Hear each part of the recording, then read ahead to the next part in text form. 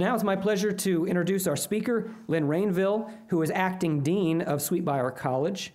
And she has her PhD is in Near Eastern archaeology, but rather interesting, she's spent the past decade or so studying historic African-American cemeteries, segregated schools, conducting oral interviews with descendants of enslaved communities, and also documenting, and this ties into today's talk, monuments around the state that memorialize World War I. She is a member of the Virginia World War I Centennial Committee, and we're thrilled to be speaking on such a timely topic today. Lynn is the author of several books, including Hidden History, African American Cemeteries in Central Virginia, and Virginia in the Great War, Mobilization, Supply, and Combat, 1914 to 1919, the subject of today's lecture. Thank you for being here. Please join me in welcoming Lynn Rainville.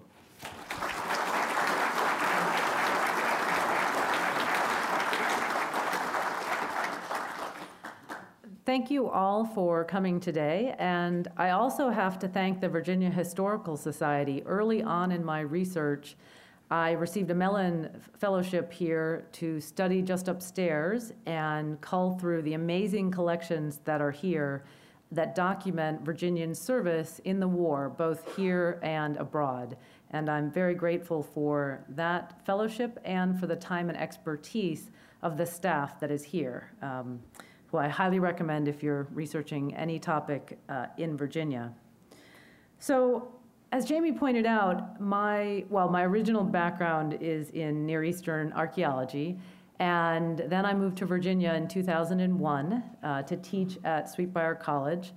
And in addition to my Near Eastern research, I had a background in studying American cemeteries. And moving here to the South from Chicago, I had never before considered what enslaved communities did for their burial practices. And one of the first things I did was start researching slave cemeteries. And believe it or not, this is going to get us to World War I in a couple sentences. So I started with the burial grounds of enslaved families, and 10 years passed. And then a colleague of mine who was leading a group of K through 12 teachers to France to study, this was several years ago, to begin studying in World War I in preparation for the centennial. He knew that I knew a lot about graveyards, and I guess for him, if it was a 19th century graveyard or a World War I graveyard, they're all kind of the same in terms of cemeteries. So when he was looking for someone to help talk to these teachers about what they would be seeing abroad in our American cemeteries in France, he turned to me.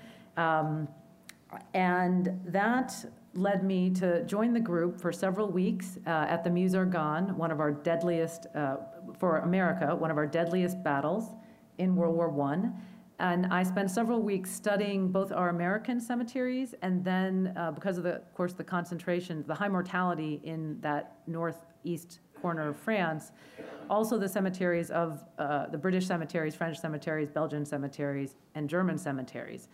And as with any cemetery project, as you start to compare gravestones from groups of different ethnicities and cultures, you're not just learning about mortuary practices, you're learning about what their values were in their living communities as well.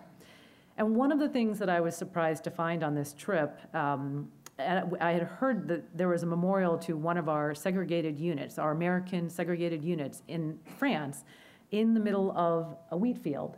And as time has passed, I should add, by the way, it was damaged in World War II, so that's why this is a damaged memorial. And the memorial was erected, of course, after the end of World War I, and French villagers in this area still maintain and care for this monument.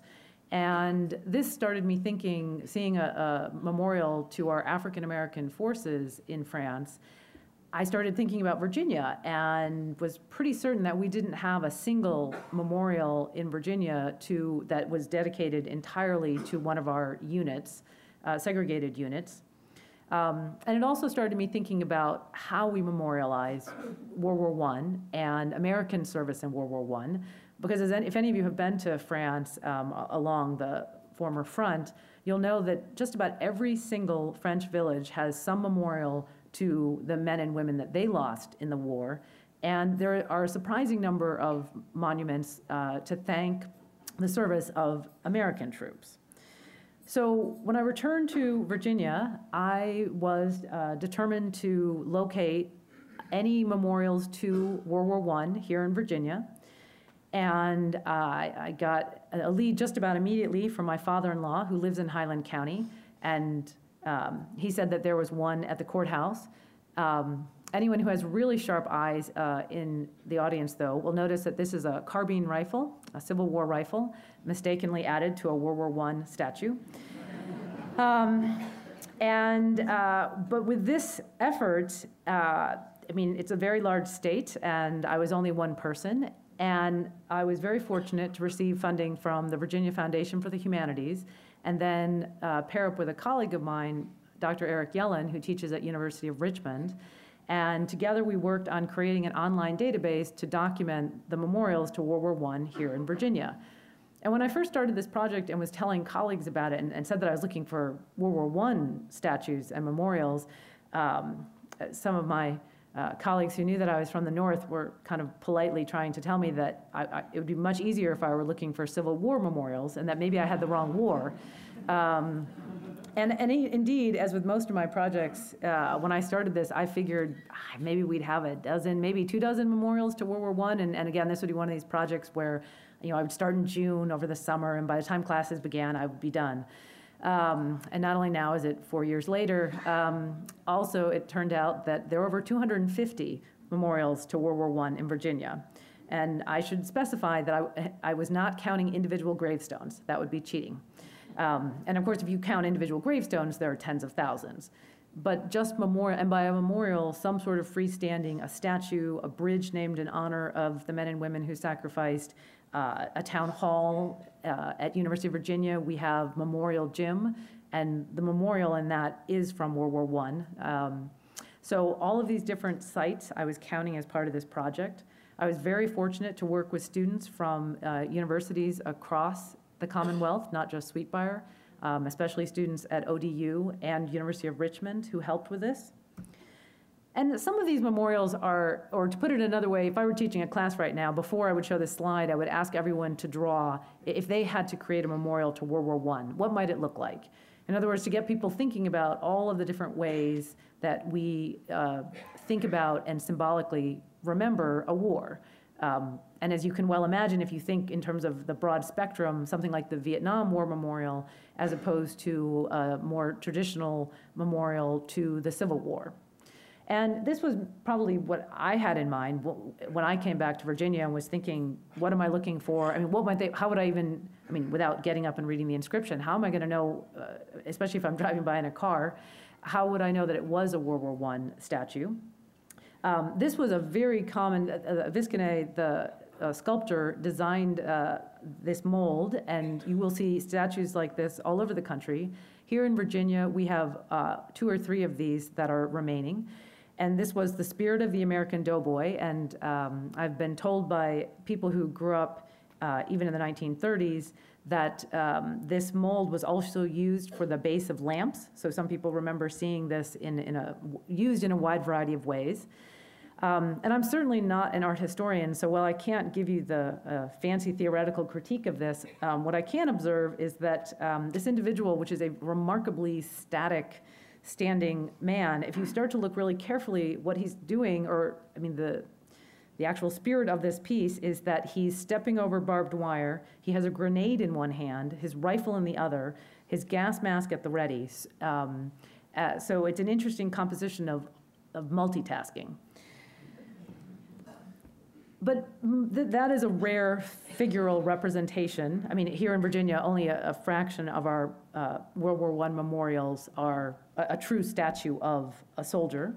Instead, the more common symbols that are used are, in the broader genre of war memorials, things like the Egyptian obelisk, which is popular, of course, throughout the 19th and part of the 20th century for individual grave markers.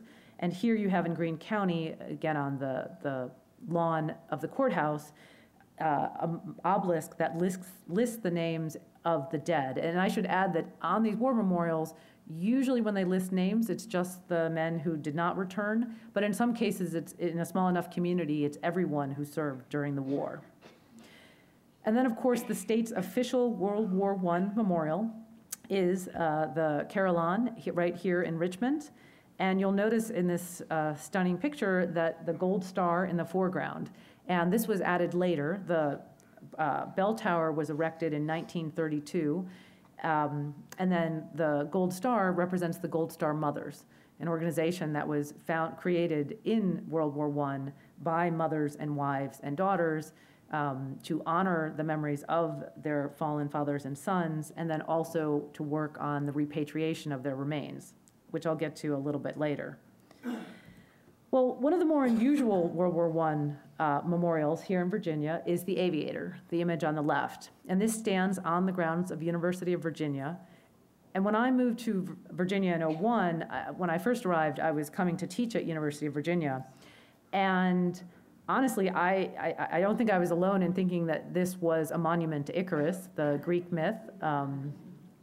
And I mean, certainly if you start looking closely, you'll realize that if it is Icarus, he has World War I era flying boots on, a pilot's helmet, a knife in his belt, and then if you look really closely at the base, it's just a beautiful, beautiful statue sculpted by the same man who sculpted Mount Rushmore.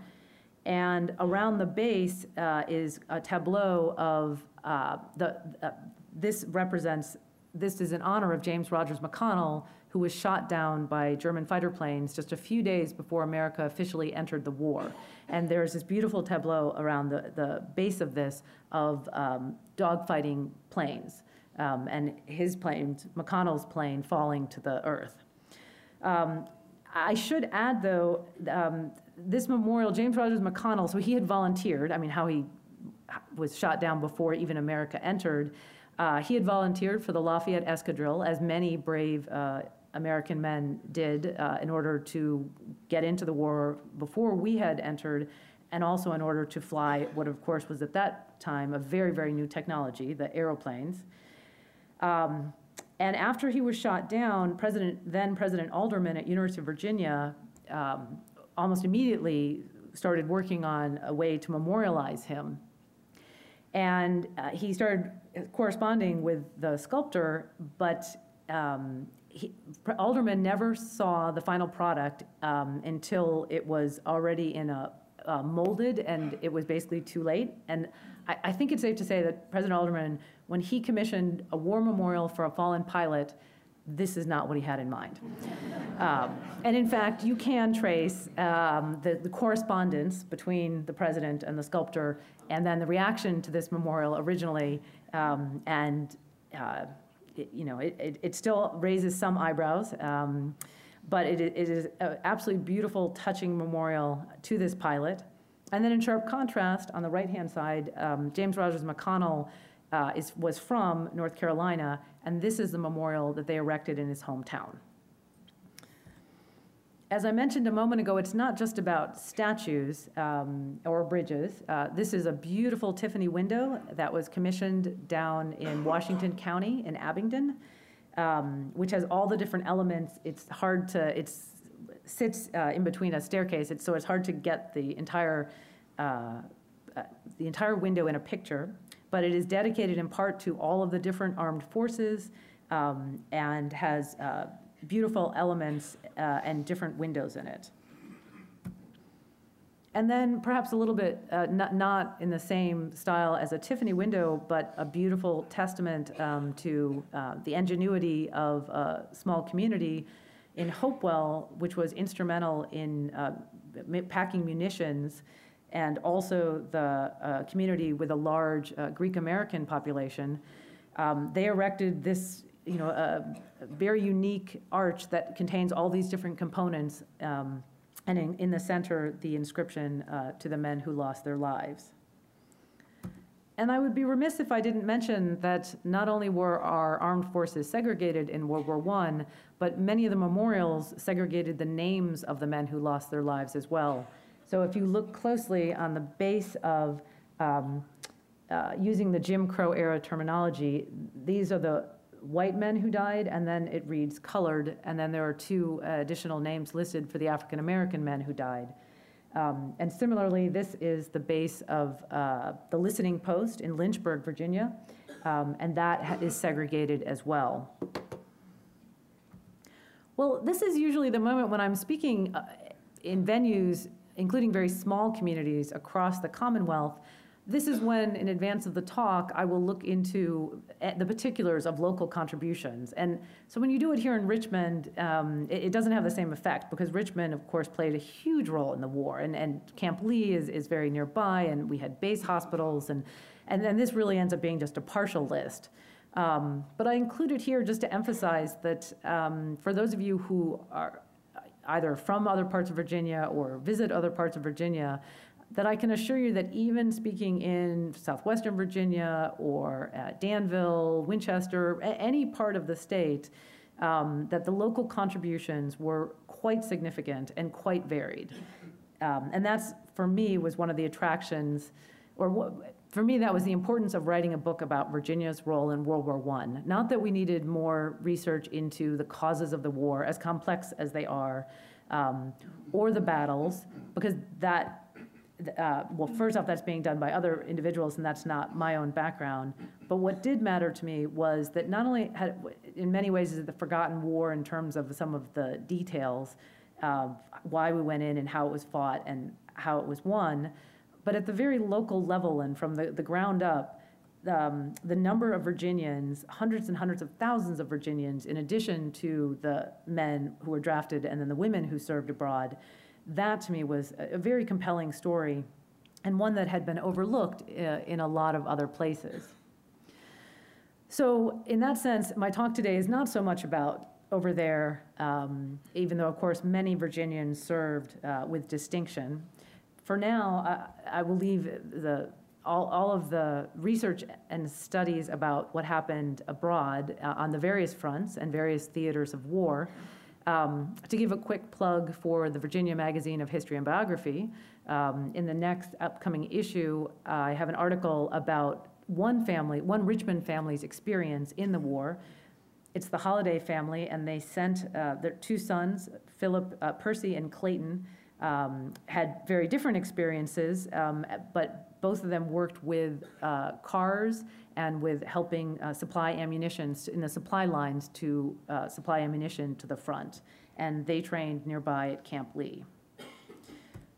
But instead, I want to focus the remainder of my time on the here and now, and test your eyes for the things that are hidden in plain sight, but that sometimes we overlook, because that's what a lot of my research focuses on: ordinary Virginians doing extraordinary things.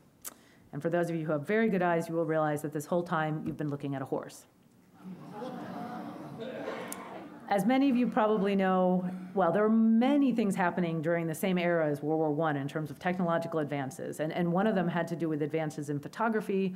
And then the other thing, which wasn't technological, but it was people power, and that is at training camps across the country, all of a sudden you had concentrations of tens of thousands of young men and women who had a lot of time on their hands. I mean, they were training, but you also had to keep them busy. And if you conflate these two things, photographers were doing these living statues, organizing people into very precise designs. And there are other famous images of the Statue of Liberty, an eagle.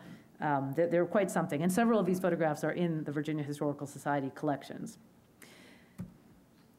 But I want to begin a couple years before America entered the war, back in 1915, because one of the many important roles that Virginia had to play goes back to Virginia's strong agricultural and technological history, and not least of which was the railroads and its industry.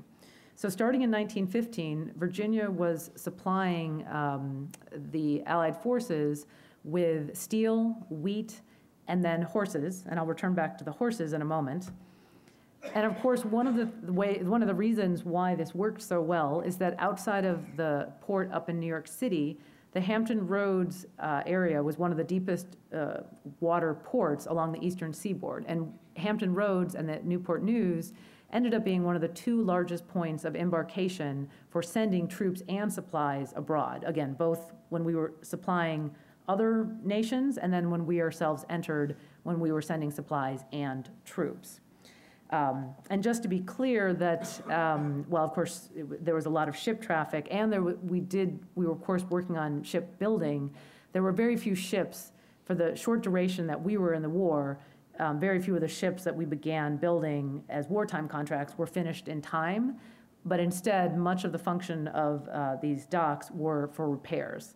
And then with an extra twist, a story that I'll have to leave for, you'll have to read the book to read more about it, but it's the story of two different German ships that were interred in Newport News and Portsmouth, respectively, and for a long period of time. And the second ship, the Kronprinz Wilhelm, was interred for almost 2 years, and the sailors, the 1,000 German sailors who were on that ship, were held in a nearby, held outside of their ship, and thus they created their own village, a little German village outside of their ship until the war's end.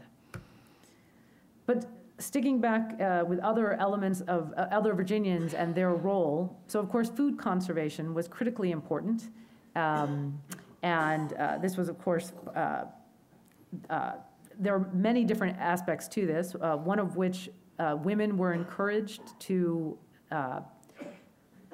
use particular recipes to save on resources, and you had meatless Mondays and wheatless Wednesdays. And some of these cookbooks encouraging women to use inventive recipes with limited resources are in the VHS archives. I've mentioned horses a couple times, and again, this will come to no surprise as anyone who knows about anything about Virginian history, that equestrian culture is very strong. But what you may not know is that Virginia shipped over 400,000 horses and mules to abroad, and mostly to Britain, during the war. And this, again, included the years before we entered the war, when we were already shipping horses. And one of the sources for this was the Remont Depot out in Winchester, which is today the Smithsonian Biology and Conservation Institute.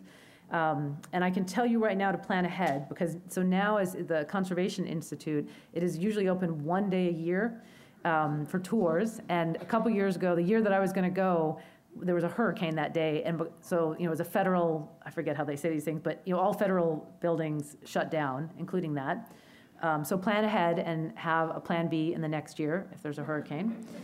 So the Remont Depot was, again, founded back in the years before the war, and it was in part a breeding exercise to try to get the best stock for wartime of horses and mules for wartime conditions. And here you can see an example down in the lower left-hand corner. So this, again, the railroads tie into this. You have all of these horses being bred and then being shipped on railroad cars, shipped out to the port, and then from there being shipped abroad. Now this was such a critical, these horses and mules were so critical for the British forces. In one British handbook that I read, a British general estimated that 70% of the horses that he was using during the war were actually American horses. And so this young man, who grew up just outside of the Remont Depot in Winchester, this was a German-American. His father was from Germany and had served in the Union Army in the Civil War. And then Anton Dilger was born in 1884. And his background was in medicine. And specifically, he had done research into diseases such as glanders and anthrax. And he is variously credited as being one of the first bioterrorists in this country, because unfortunately, his sympathies, although he was an American, he became disgusted with the war, and as the war was going on, but before America got involved, he had himself visited Germany, studied at the University of Heidelberg, and he came back very bitter and angry, and so he crafted a plot to poison some of the mules in these shipment containers. And as you probably know about either glanders or anthrax, it's highly contagious. And so he figured that if he could release, he was collecting samples in vials, and he was paying dock workers, mostly in Baltimore, to try to basically infect the mules right before they were put on the ships. And then, because there are such lethal diseases and in such a confined space for the traveling across the Atlantic. He thought that this was a very good way to decimate this resource for the Brits. A wide variety of things happened that, I mean, he was never really all that successful. And the strange irony of this tale, though, is that so he himself ended up fleeing America when after his attempts had failed, and the authorities were looking for him, or certainly trying to figure out who was responsible. And first he went to Mexico, then he ended up in Spain, where in 1918 he died of the Spanish flu. And this is where I do need to add the misnomer. So although very often in newspaper headlines it was referred to as the Spanish flu, it is not because it originated in Spain, just to be clear. One of the reasons why we use that term is because the Spanish newspapers had less restrictions on their press in terms of freedom of press. So one of the first places it was being reported during wartime was in the Spanish newspapers, not that it was actually from Spain. But this is also the moment where I feel like I have to say, because I think we still have 2 weeks left of flu season, that it's not too late to get your flu shot. So, okay. The plight of German Americans during this period, of course, was in many cases very difficult. And here in Virginia, we, of course, had a very large German and German American population in the Shenandoah Valley. Well, of course, not all Virginians were anti-German, and before America entered the war, I should be clear, many Virginians were not anti-German in the slightest. But after we entered the war and the sense of patriotism overrode other issues, there was one particular example that caught my attention. This man, George Voigt, he was German, but his son was born in America, and his son in turn had volunteered for the National Guard, had been in that horrible battle at the Meuse-Argonne, and the son had returned in 1919 with what today we would call PTSD.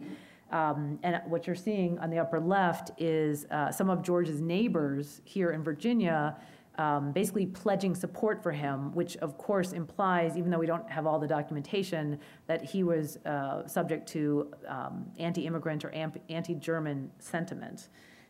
So, rather complex situation for German Americans. Well, another thing that happened, and this goes back to some of the memorials, this is another beautiful World War I statue, and it was on German Street in Harrisonburg, but you will not find that in a Google search anymore because that street was renamed after the end of the war to Liberty Street. But I do highly recommend, just outside of Harrisonburg, it is a beautiful statue.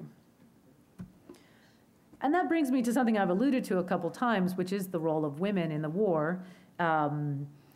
Very few of the memorials, I mean, I've just shown 2 in a row, these are the unusual ones that actually use the imagery of a woman in the World War I memorial. But in terms of what women were doing, I mean, perhaps one of the most significant and well-known roles was to serve in the Red Cross,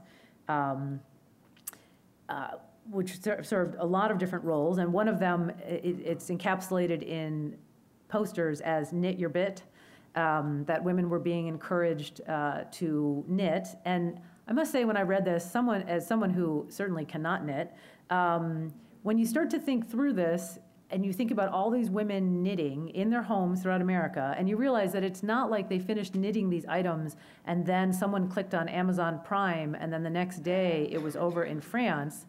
There are some fascinating research when you look into then, well, they're knitting. And they were knitting, I mean, here in Richmond alone, it's itemized precisely what they knit. The sweaters, the scarves, the socks, the gun wipes. And it goes on and on and on. And then it turns out that many of these items, because they were knit in such huge quantities, the logistics of going from different communities, let's just say 1,000 sweaters, and getting them to any soldier anywhere, including in one of the training camps, let alone abroad, that actually a lot of these items sat in warehouses and rotted, or were subject first to mold or moths before they could be sent abroad, which doesn't mean you shouldn't be knitting your bit, but just package it in plastic. So, but the Red Cross, women served in so many other ways, in addition to volunteering in their communities and serving as nurses. And one great example is here in Lynchburg, and this is not a typo. Lynchburg was one of several communities, because of our extensive railroads and our training camps, soldiers who were being sent to these training camps or arriving in these training camps would be stopping, and then the trains would be stopping in these communities, and these were very hungry individuals. And so women in these communities, initially it was before the Red Cross got involved, and women were just volunteering and making huge amounts of sandwiches and bringing them to the troops. And in the city of Lynchburg, this was so prevalent that for a while Lynchburg was known as Lunchburg, as a reference to, I mean, this is what the soldiers were calling it, and they knew to look forward if they were going to have a stopover in Lynchburg, that they would be fed. And of course, many of these, not all, but some of these women did end up, even though they were, of course, never supposed to be directly in a battle, they were serving along the front and subject to some of the same misery that the men were, including gas attacks, and then working with our soldiers in a wide variety of capacities. In the case of Richmond, Richmond sent money and doctors and nurses to establish, there were many, many base hospitals, but Richmond basically sent the whole package because the money, the supplies, and this hospital was led by a very famous doctor, Stuart McGuire, and he and his wife, they married after the war, but Ruth, the nurse that he appointed to lead the hospital, this hospital had one of the lowest death rates in France. And on the left-hand side, I know it's hard to see, but this is a plaque, a memorial, another one of these memorials, specifically to the base hospital that hangs in one of the MCV buildings nearby here. So I promise you, once you start, after this talk, if you were just looking for, keeping your eyes peeled for World War I memorials, you will start seeing them everywhere. And this is another beautiful one. This is Dr. Urban Bass, an African-American doctor who died on the front while several of his men were hit, and he went to take, and he himself was hit, but he went to take care of his men first, and then he bled out before he could be saved. And this is in his church in Fredericksburg. Again, another beautiful window in his honor, and then his military gravestone. If you're interested in some of the African-American units, in addition to this wonderful book in the lower left-hand corner, The African-American Doctors of World War I, my colleague, Dr. Yellen, also wrote a book about racism in the service of the nation that covers more than just World War I. And one of the surprising things to me, of course, I had known that our fighting troops were our forces were segregated, but this segregation carried into everything from the hospital, the wards within a hospital, to the welcome parades when the men returned home. And here you see what was meant to be a temporary memorial. This was erected in Newport News as a victory arch, obviously modeled after the Arc de Triomphe.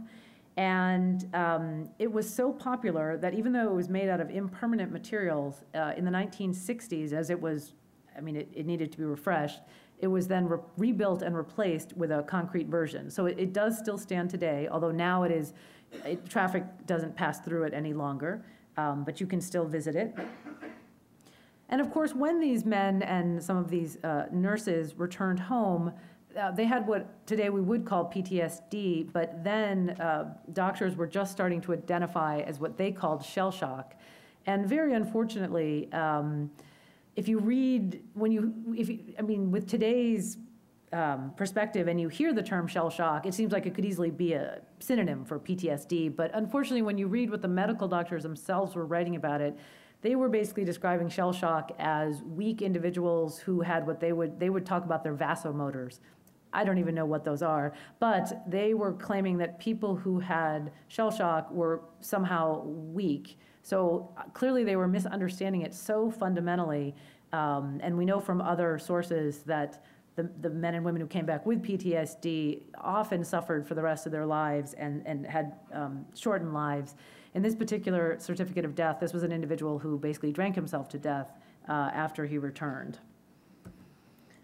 More broadly, of the 100,000 or so Virginians who were drafted in the war and served in various capacities, over 3,600 died directly or soon during the war or soon thereafter. At least 5 of them are women. And then we have African Americans who were serving. I should add that most of the African Americans who fought in combat were fighting under the French or with the French, and that for the American troops, a lot of the African Americans were serving in labor battalions. And these individuals, of course, had many different duties during the war, but then after the war, the labor battalions were the ones that were given the very grim task to exhume the bodies of Americans from where they fell or from the mass burials during a battle, and then reinter them in these newly established American cemeteries. And that's what you see in the background. All of those are individual crosses. They're in this case, these are the temporary wooden crosses, not the final ones that would be crafted out of Italian marble.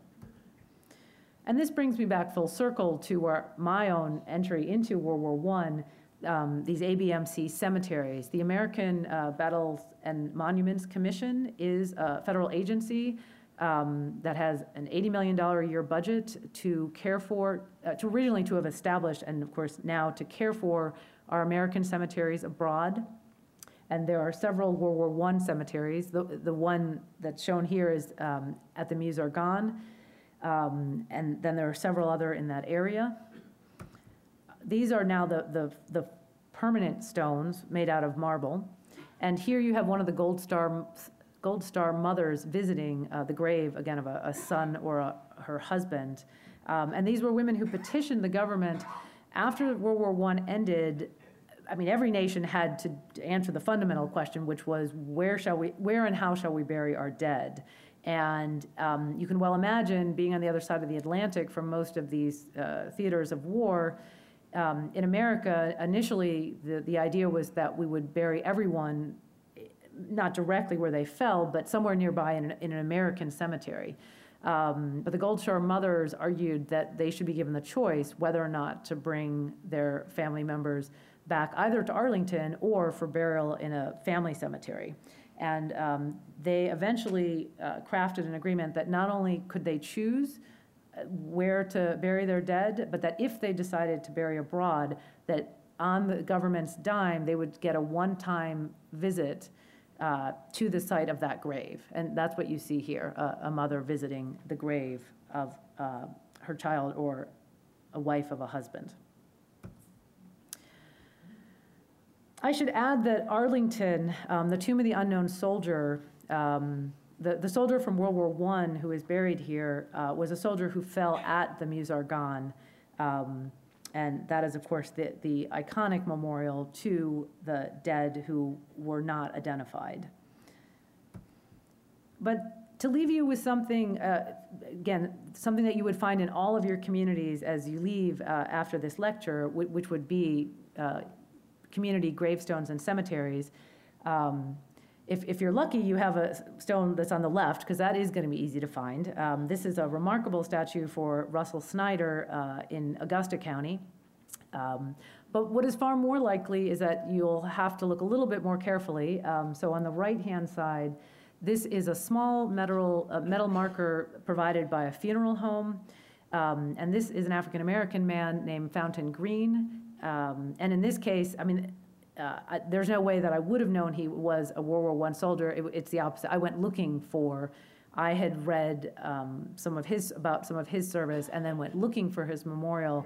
And it was extremely hard to find, but when I did find it, you'll notice that someone had left flowers. I mean, they're plastic flowers, so they've probably been there for a while. But for me, the importance, this story is so important, how Virginians work together to support individuals here at home and abroad during the war, that it's very important to me that we keep the memories alive. And there are some very creative ways that individuals are doing this across the Commonwealth. And one of them is back down in Washington County. This is in Abingdon. I'm sure many of you have heard that communities do spirit walks or something around in October in their cemeteries. And in this particular, actually, and just to be clear though, although many communities do it around Halloween, Abingdon is always a little bit different, and they do it in August. But either way, it's still a spirit walk. And in this instance, the grave is that of Herbert Hagee, who died during the war. And then the individual in the white suit, this is a high school student who was then embodying the spirit of Mr. Hagee for the spirit walk and telling his story. And that, to me, is where I will leave it in telling the stories of all of these various Virginians. And I encourage any of you who have stories to tell, I hope VHS isn't going to hate me for this, but to consider donating letters, pictures, artifacts. I've been speaking now in World War I in Virginia for roughly 4 years, and every time I give a talk, there's always someone who comes up to me afterwards with just a compelling story of a father, a grandparent, a relative from Virginia, and often they have some of the material culture or some part of that memory, which is so very important to preserve. And with that, I'm happy to take questions.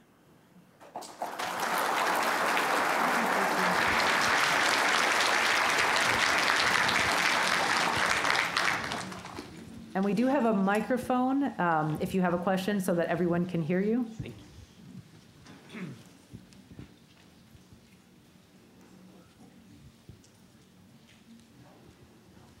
Oh, these are the questions I like, the quiet ones. Andy? The Battle of Verdun, no Americans participated in it Right. other than the flying squadrons, the Escadrille, Lafayette. But there's an ossuary there, and I find it very interesting that the combatants are interred together. I think over 12,000. What do you know about that? Oh, well, I think it's more than 12,000, although I can't tell you off the top of my head. But I have visited that site, and so one of the things you're looking at is the difference between European mortuary rituals and American. So as I'm sure many of you know, in Paris, I mean, in many other parts of Europe, the idea of an ossuary where you do, I mean, now you're combining different individuals, but actually the bones themselves, that is something that, you know, we don't usually do in this country, but in Paris there are 6 million people in an ossuary, you know, below the streets. So for me, that is just part of it. It's not just about World War I or even the fact that they died in battle. It's just a very different mortuary tradition that here I think would raise a lot more eyebrows for if you did it for any reason. Because keep in mind, in Europe, in many European countries, even in their regular graveyards, you don't own that plot forever. You own it for a period of time, and then they will exhume the bodies after, you know, the flesh has rotted, and then they will compress the bones to make room for someone else. And again, but in this country, normally that would be called something along the lines of grave robbing. So it's just different cultural attitudes towards death.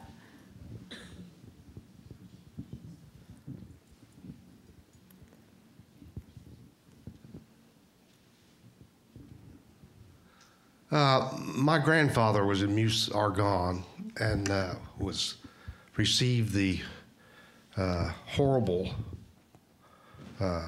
gassing of mustard gas. He made it home, but he drank himself to death. But I've had his uniform and his steel pot and all of that for almost 50 years. And I've always been curious as to why I had the steel pot. Did all the soldiers keep their pots back then when they were discharged? You had any idea? In fact, I think it's the opposite, and I am going to call on you, Al. I see you right there. I believe they were supposed to give it back, but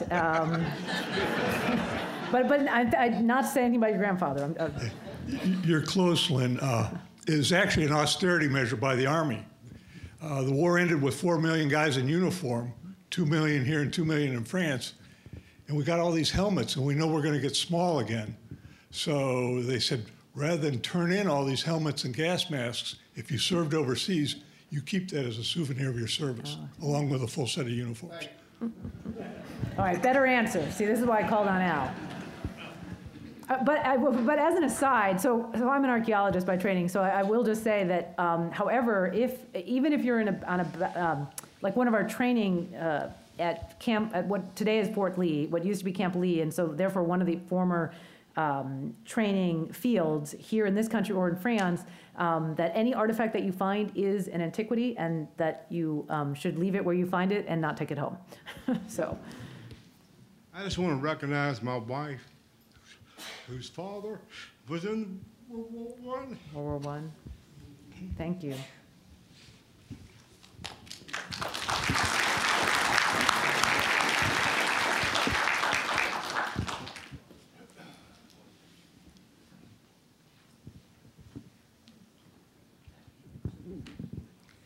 Professor Rainville, first off, thank you so much for a fascinating presentation. I wonder if in your research, especially prior to taking up this project, you'd gotten a sense of the full economic impact of the Great War on Virginia's lagging economy. You know, there's a lot of, if you read their old newspapers, you talk about the New South and this and that.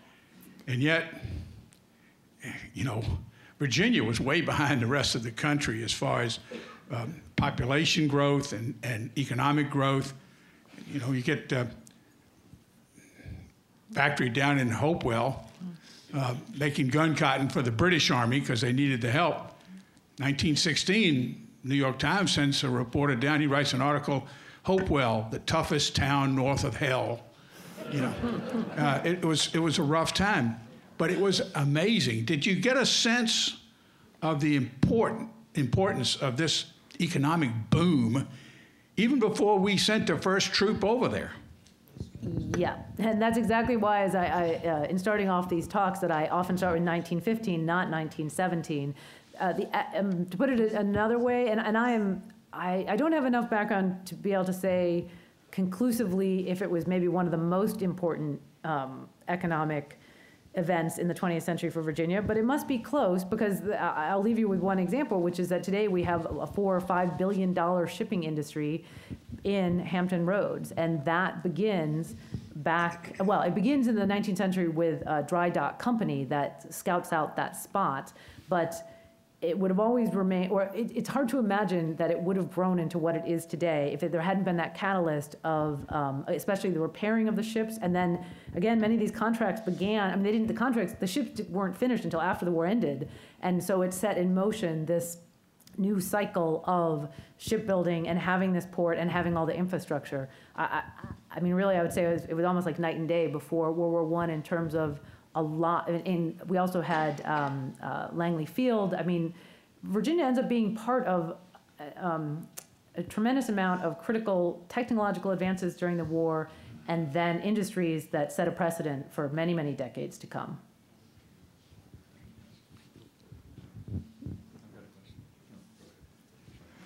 I was just wondering if someone wanted more information about Camp Lee, what would be the best source to go to? Al? Camp Lee, now Fort Lee, which of course then itself, because it was founded 100 years ago, is just celebrated its centennial. There's a lot of documentation and articles about Camp Lee, and they have 2 museums on base. But truly, there are several people in the audience afterwards that would probably be able to cite the articles by name. What information did you come up with on aviators from Virginia in World War I? The kind of the glorified, at least in my growing up, stories of the biplanes and the Sopwith camels and all that. Any particular ones? Well, the one that is always first in my mind is James Rogers McConnell, but there were dozens of men from VMI, from several of our military schools who, again, were volunteering for mostly the French forces long before we got involved. And I guess the best answer I can give is that James Rogers McConnell's diary is online because UVA did a wonderful exhibit about his service. Actually, several of the men kept diaries, sadly, because their death rates were so high. I mean, it's that sense of, having your last letter with you. Several of these men wrote very compelling diaries, but because I've read McConnell's, as he talks about their training and how early on it was just as likely when to put it this way, as they were training, initially they were not provided with parachutes because there was just no sense that would help you. McConnell, as he goes through his training before he dies, he's talking. I mean, many of his friends predecease him, I guess. And I never did the statistics on the mortality rate just within his own unit, but it was enough that in his own diary over the course of a year, it's multiple people that he's talking about have gone down. And I should add that when he was shot down, he fell right behind what was at that moment behind the German lines, and so it took a while. They had a temporary memorial where he fell, and then they added to it over time, and then eventually moved his body later. I mean, they're absolutely compelling stories. Oh, hey, Beth. Hey, I just wanted to mention, I know people are curious about the Carillon. Yes, it is being restored by the Commonwealth of Virginia right now, and that's why you see the construction fence. The goal is to have it open for Armistice Day, so mark your calendars, and you all know the 11th day. So that would be a wonderful time to go out and visit the Carillon. Phase 2 comes afterwards, where they're going to be restoring the bells. Graham? Sorry. I just wanted to mention, if you're looking for other World War I plaques, the Knights of Columbus Council 395, it's on Pump Road, and they have a plaque that somehow talk about the forgotten war.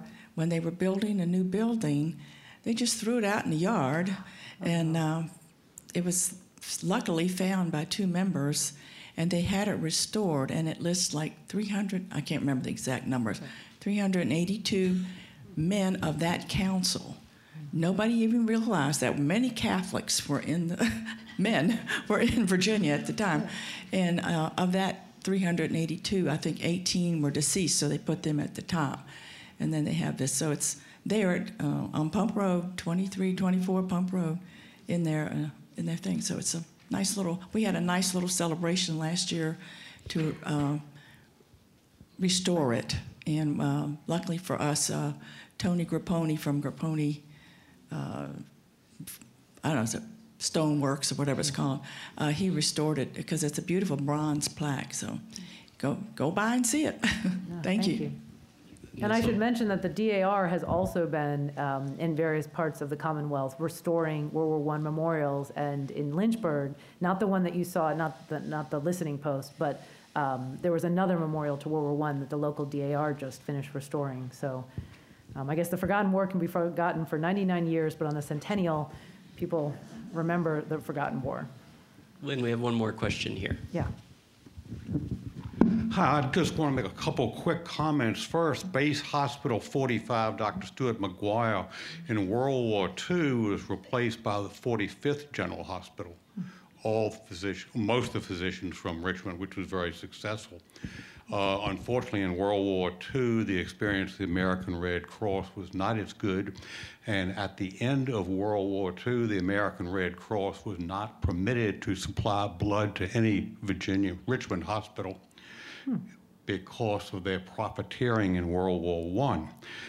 Also, it's interesting when you talk about the economic boom to Virginia in 1915. Remember, it was only 60 years earlier that an invading army used a scorched earth policy. Thanks. And see, we always come back to the Civil War. So, with that, I thank you very much.